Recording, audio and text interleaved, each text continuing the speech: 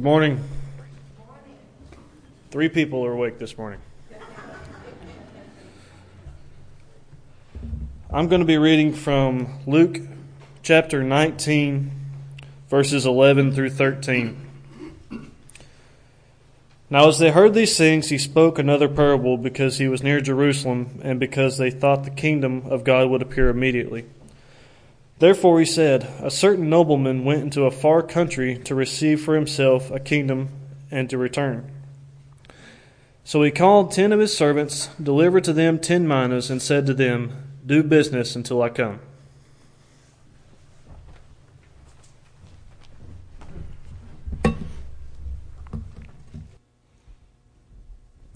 I'm always delighted to be able to come and be with you. I appreciate your presence, each of you, especially if you're visiting with us. We are honored for you to be here. This morning, our sermon is entitled, How to Gain a Few Pounds. Now, normally, we're looking to lose a few pounds, or at least I am. But what we want to do this morning is look at this idea of gaining a few pounds and look at it in the way in which God has wanted us to understand it. We don't want to be like the original listeners. We don't want to look for strictly a physical understanding of what was going on. We want to be able to look into the words of Christ, and we want to understand in a spiritual sense how to gain a few pounds. We'll work on losing a few pounds physically as we continue in this life if we need to. Now, the parable of the pounds was preceded by the parable of the Pharisee and the publican, where the publican and the Pharisee went into the temple, and the Pharisee lifted up his eyes toward heaven, and he said, God, thank you so much that I'm not like this publican. And then he went on to extol himself about how wonderful he was and what a great humanitarian he was, and just in general, what a wonderful person and neighbor he was. And then, of course, that publican, not even lifting up his eyes to heaven, being ashamed of the state in which he found himself and his relationship with God, and he smote upon his chest and he said, God, forgive me a sinner. And then, of course, Christ went to explain exactly what he meant by that. He talked about who was greater. Was it the Pharisee or the publican? And of course it was the publican. And now that news must have spread. I'm sure it spread among the publicans as Christ was journeying on to Jerusalem. And of course Zacchaeus lived in Jericho. And living in Jericho and likely being one of the first to hear about what Christ had said about that sorry low class of people, the publican, and how he showed compassion toward those people. He must have heard about that, may have been one of the first. And he was determined as the Master came through to get at least a glimpse of this great man, this miracle worker, this person who showed compassion on those that society in general did not. Now, we get to the occasion of the parable. Christ in Jericho, the conversion of the chief publican Zacchaeus, the message of salvation and life that Christ came to seek and to save those who were lost. With that in mind, we are given the reason for the parable. Because he was nigh to Jerusalem, and because they thought that the kingdom of God should immediately appear. Luke 19:11. You see, the purpose was to correct this notion that when Christ went into Jerusalem, that he was going in there to take by force, if necessary, the kingdom.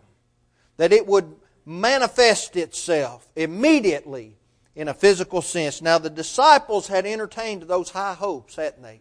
That Christ would come, he would visit the city, he would redeem Israel, he would unfurl his standard, he would deliver the chosen people from servitude of a foreign nation, and he would usher in the kingdom of David in all of its former glory. Now that's quite a thought, isn't it? That's quite something to look forward to if you have been a people under oppression of foreign nations for the vast majority of your history, and not quite understanding the prophecies that pointed toward the Christ, and then Jesus coming in and people understanding that He was from God. He did all those marvelous works, and now they thought, here it is, the kingdom that we have so been looking forward to, and they missed it. They didn't quite understand. They missed the moral necessity of the cross. They missed the acts that would happen to Christ. It hadn't gripped their minds. They didn't understand that He needed to live and die and be resurrected and return back to heaven if His eternal purpose would be fulfilled. Ephesians 3 verse 11. They didn't quite understand that. They could not see that that death, that burial, and that resurrection was necessary for the kingdom to be ushered into time. And that that same kingdom would offer to the faithful a city built by the hands of God and not the hands of men. Hebrews 11 verse 10. An eternity of blissfulness surrounding the very throne of God and singing praises to His name. They didn't get that. But those exciting events which surrounded Jesus' entrance into Jerusalem, the miracles, the crowds, all of those things stimulated this idea of an earthly king. And that's what they so wanted. And this message, this very message in Luke 19, beginning with verse 11, was given to correct that misunderstanding of what the kingdom was. Within this parable, as we look at it and we make application to Christ's life, He talked about His approaching departure from the earth. He talked about the events that would take place that would cause that to happen. He talked about the necessity of faithfulness of those who would follow Him and the reward when He returned. But they had to look into that parable. They had to listen to His words. They had to have a desire to know, and they had to be able to look in there and see the secret message. Not that it was secret that not everyone could have it, but that the parable was spoken because those who did want it would understand, and those who didn't would simply dismiss it. They had to have that effort to look in and see these wonderful things. Now this parable, the parable of the 10 pounds, is often confused with the parable of the talents. This isn't a parable spoken by Matthew and sometime later Luke regurgitated it and added something to it and expanded it and made some kind of contradictory statement. That's not what this is. These are two very distinct parables. And they have very distinct messages. Both will teach that the Lord bestows privileges on His servants. He demands faithfulness at His return. Both deal with privileges, but in different aspects. The talents present the bestowal of unequal gifts. Some people have more or different talents than others. If we want to look at it in the immediate context, some have more funds than others with which to work. In the spiritual context, some of us have different talents than others. In fact, we all have different talents. When we look at the pounds, we see that they have been given the common gift. Now we look at the common gift and we see different areas or different abilities of diligence in producing something. In the talents we see that they're given unequal gifts, but the reward in the end is the same. The reward in the end for the pounds, you still have glory, but the effort can change from one person to the other depending on what they are able to do. And we see all of that in this wonderful parable. These two parables exhibit differences in the number of gifts received. But again, we're going to notice the diligence invested in the work of occupying. As we look at this and we we learn how to gain a few pounds. I want us to notice first, this is our first point, if you're taking notes. There was an assignment given. There was an assignment. In fact, within this parable, there was a man. He was a nobleman. He was a man of authority. He was a man of means. And this man in the parable represents our Christ. He represents Jesus. Remember, the parable was spoken to help mold the idea of what the kingdom was. That it was spiritual in nature. Again, they thought that Jesus would just roll right into Jerusalem, take the very crown of David and sit on the very throne of David, and all would be good physically in this world. Now, I want us to notice something, though. As with any illustration in any parable, the reason the parable are truths, well, first of all, it's spoken by God.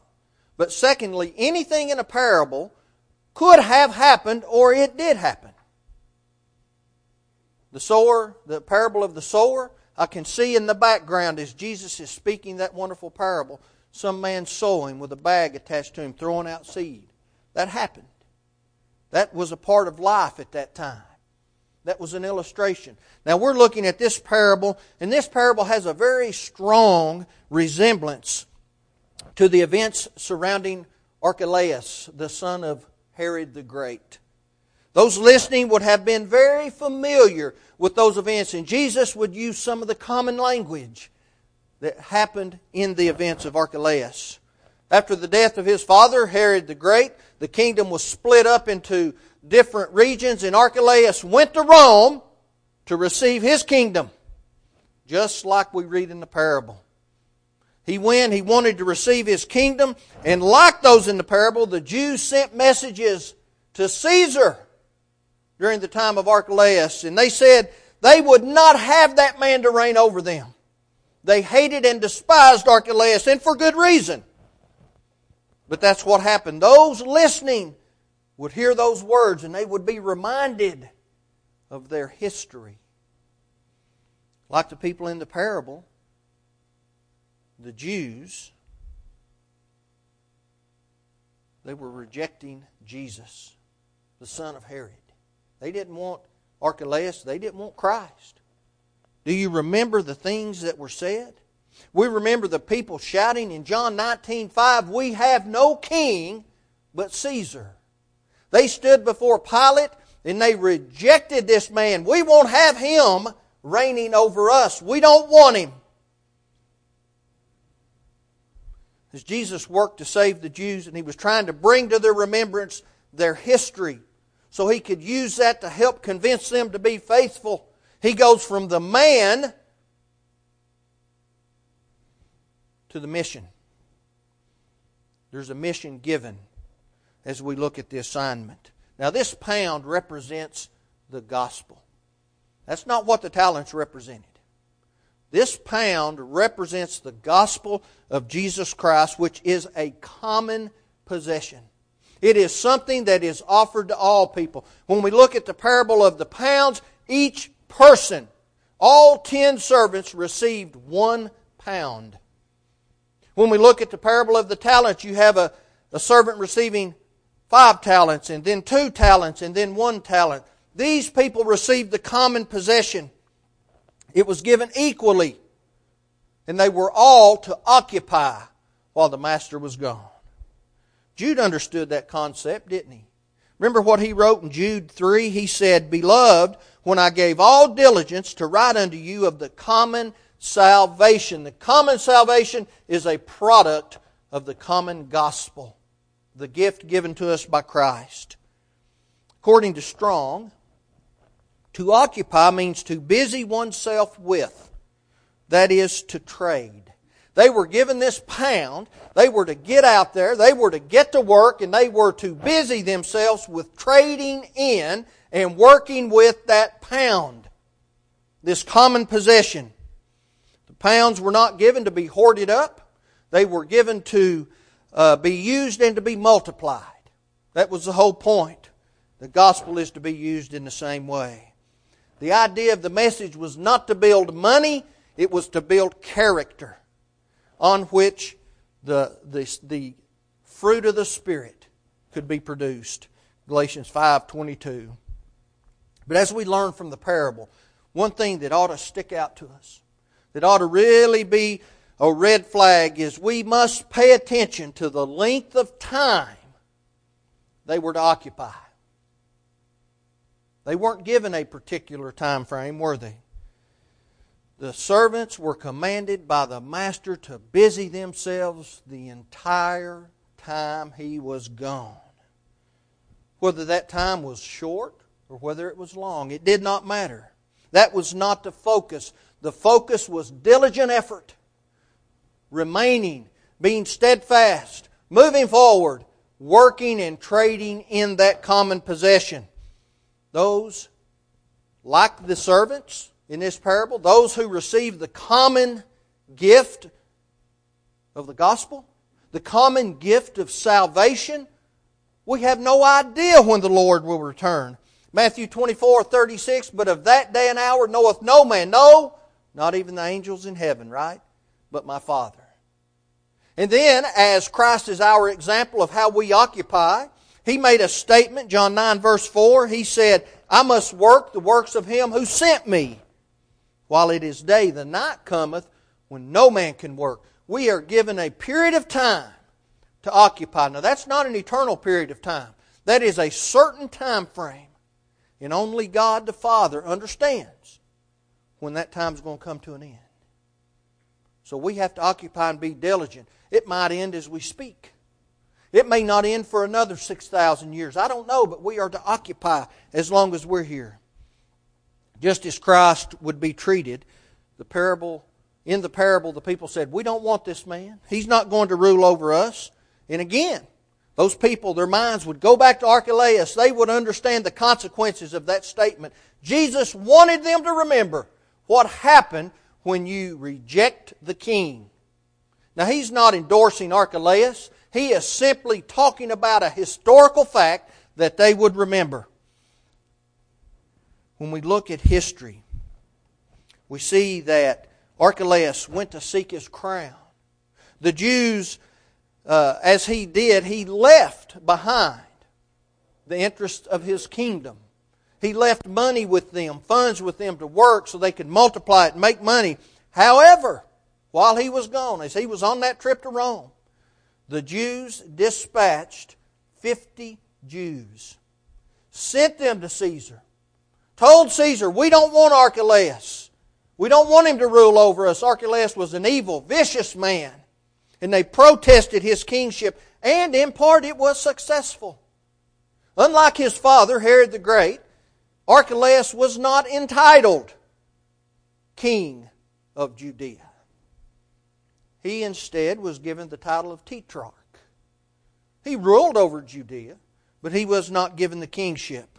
The result of not having this man to reign over us was not what the people wanted. According to the Jewish historian Josephus, on the first Passover following Christ's ascension back into heaven, Archelaus massacred 3,000 of those who opposed him. That's what happens when you reject the king. Now again, Jesus wasn't defending Archelaus in some kind of a way. He was wanting them to understand, when you oppose the king, when you will not allow him to reign over you, destruction follows.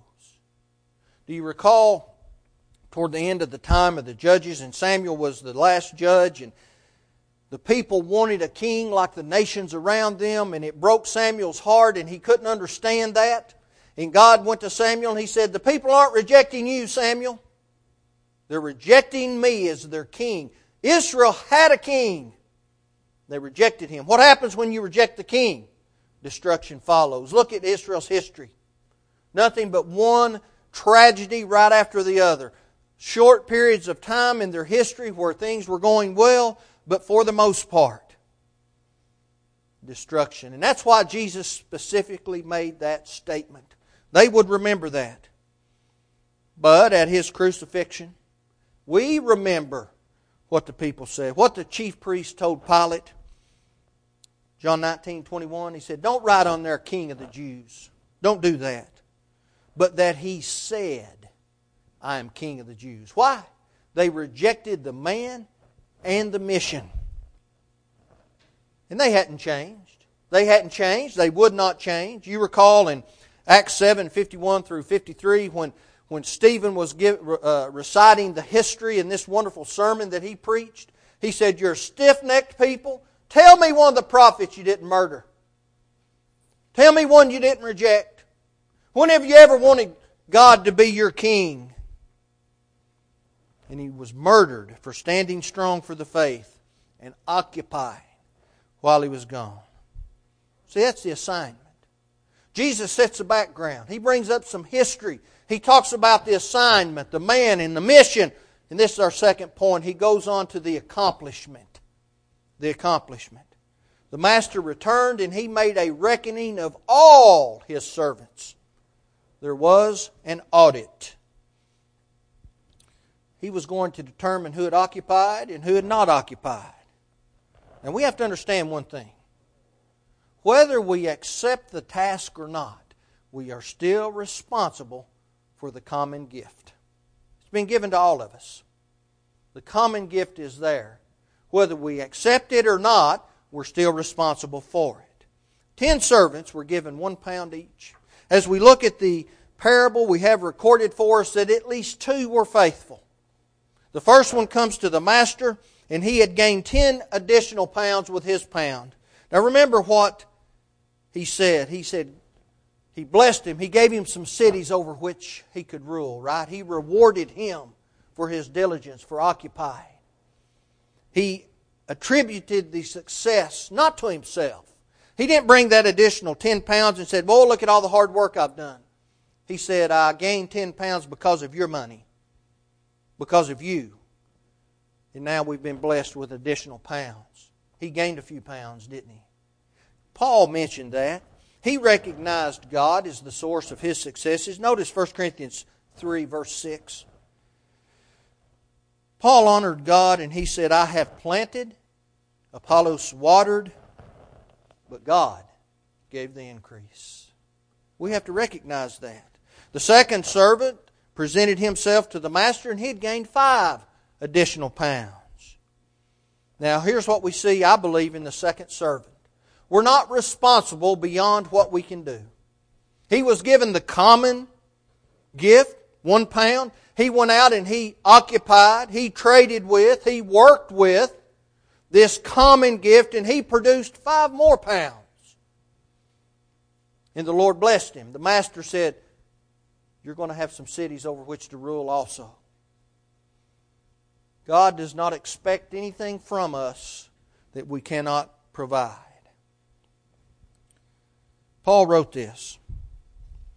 He said, 2 Corinthians 8, verse 12, "For if there be first a willing mind, it is accepted according to that a man has, and not according to what he has not." We're not required to give what we do not have. Whether that's financially, whether that's time, whether that's ability, whatever the case may be, but we have a common gift. We've been blessed with the gospel of Jesus Christ. We've been blessed with the avenue to salvation, and we better work in it. We better produce something. We are required to give all diligence. Notice what Peter said, 2 Peter 1, verse 10. He said, "Wherefore the rather, brethren, give diligence to make your calling and election sure. For if you do these things, you shall never fall." We better be working. So in this parable, Jesus is trying to bring the people to Him. He's reminding them of their history. He gives them an assignment. We see the man in the mission. He looks at the accomplishment. We have an audit. Then we go to a different servant. This different servant did something else, and he gives an answer of why that happened. Out of the 10 servants, there was at least one servant who was a wicked servant. One who was lazy, one who did not busy himself. In fact, he didn't do anything with his pound. He didn't even dig a hole and bury it as was common for the time to safeguard it. He simply wrapped it in a napkin, put it up on the shelf, and he came back and he said, here's your talent, or here's your pound back. He had done nothing. Why, though? He said, I know you're an austere man. That was his answer. You're an austere man. Well, what does that mean? Unreasonable. Harsh. Because you're unreasonable. You expect something that I cannot provide because you are harsh. Here's your pound back. I couldn't please you, so I didn't even try. Was that the truth? The blame game has been going on ever since the Garden of Eden. We look in Genesis 3 and we see Adam giving an answer for his actions. Who told you were naked? What have you done? Did you eat from the tree of the knowledge of good and evil? I ate from that tree, Lord, but it's the woman that you gave me. You're to blame. You're an austere man. You're unreasonable. You expect something from me I cannot give. We know that's not the truth because of the second servant. He had the same common gift and he only brought back 5 additional pounds. The master was not austere. He was compassionate. We see his liberality in the blessings that he gave. The servant lied.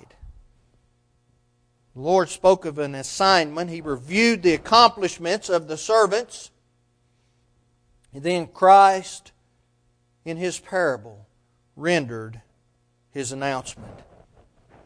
The one servant, the lazy servant, the wicked servant, the one who wrapped his pound up in a napkin and set it up on the shelf, he was rebuked, wasn't he, for his dishonesty and his wickedness. The Lord showed the servant's statement to be dishonest. The Lord wasn't unreasonable, but He blamed him. The sinful servant didn't even take his pound to the bank and deposit it with the money changer so it might draw some interest. He simply didn't do anything with it. He just put it on the shelf and he didn't even look at it. How many people in the world who claim to be believers in God have a Bible in their home and it hasn't even been opened? They didn't even look at the common gift given to them. There are going to be a lot of people lose their souls because of that. This servant was lukewarm. He was lazy. He neglected his opportunities. Now notice what the writer of Hebrews said. Hebrews 2 verse 3. How shall we escape if we neglect so great salvation, which at the first began to be spoken by the Lord and was confirmed unto us by them that heard Him? If we neglect it, we cannot escape. Now I want us to notice something else. This servant did not do anything that caused harm. He didn't harm anyone. He didn't go out and steal other pounds. He didn't try to kill the master to keep him from knowing anything. He simply did nothing. We cannot get to heaven because of the sins we do not commit. We get to heaven because we occupy. We work with the gospel. We obey the gospel. We understand what it means to become a child of God. When we read the Scripture, and there's one thing that we all understand, if we're going to receive these blessings, we have to be in Christ. He is the one. Ephesians 1 verse 3. We have to be in Him. There's only one way to get into Christ, and that's through obedience to the gospel. Now, how do we know that? Never take anyone's word for that. Paul said in Galatians 3:26 and 27, for all the children of God by faith. Who's he talking to? The churches in Galatia, Christians. For as many of us as have been baptized into Christ have put on Christ. We have to get into Christ through baptism. Not baptism alone. That stands for the plan of salvation. Faith, repentance, confession that I believe Jesus Christ is the Son of God. Immersion in water, coming up out of that water, walking in a new life, occupying my pound, my common gift. until Christ comes back. That's what He expects. And that's what we better do. Why, or to who was the rebuke aimed? The rebuke in the parable was aimed to the lazy servant, the one who ignored, the one who didn't want to occupy, but it was aimed at a rebellious people. The Jews. Christ, loving them, wanted them to come back to God, wanted them to accept Him. Their attitude was, this man is not our king and we won't have him. We don't want him reigning over us. Now history tells us of the unrighteous punishment that Archelaus brought back from Rome with him, massacring 3,000 people because they rejected him. Again, we're not defending Archelaus, we're using it as an example of what happens when you reject the king. But when the Lord returns, like the nobleman, He'll deliver a righteous punishment. He's coming and He will destroy the wicked. It doesn't have to be that way. We can read in John 14, verses 1 through 3, He said, I'm going away and prepare a place. In my Father's house, He said, are many mansions, plenty of room for all, if you will accept me as your king. And if I go, He said, I'll come again and I'm going to gather my people. I'm going to take them back with me, and there His people will live eternally. It won't be like those who are being punished, but there's another side to that. There is the mercy and the grace and the severity of God. God is a just God, and He is severe when He needs to be, but He's just and righteous in doing that. Paul said, 2 Thessalonians 1, beginning with verse 7, and to you who are troubled, rest with us, when the Lord shall be revealed from heaven with His mighty angels in flaming fire, taking vengeance on them that know not God, and that obey not the gospel of our Lord Jesus Christ, who shall be punished with everlasting destruction from the presence of the Lord and from the glory of His power. Jesus used history to grab the attention of those standing around Him. He wanted them to understand, as tragic as it was for those innocent people rightly rejecting Archelaus, being massacred and murdered, 3,000 of them, the destruction that comes from rejecting Him as king, by not occupying the common salvation, by not working in it, by saying we don't want this man to reign over us, will cause the 3,000 to pale in comparison. That's the message. Occupy till I come. We've been given an assignment. The Lord expects a correct accomplishment. And then, on that day, as we stand before the bar of judgment, He will announce those who will go to the left and those who will go to the right. Those who occupy, those who take care of their pounds, will be ushered into heaven. And just like in the parable of the talents, well done, thou good and faithful servant. Come to God today in obedience to the gospel. Hear His voice, repent of past sins, confess that Jesus is His Son, that He lived, He died, He rose again. He's sitting at the right hand of the Father, ruling over His kingdom at this moment. Be immersed in water for the forgiveness of sins and live a righteous life, occupying the common gift that we've been given. Do that today. If you've never done that, ask God to forgive you and repent of your sin in whatever way necessary. If it's a public sin, do that publicly. If it's a private one, go to your God alone with you and Him, and He'll forgive you.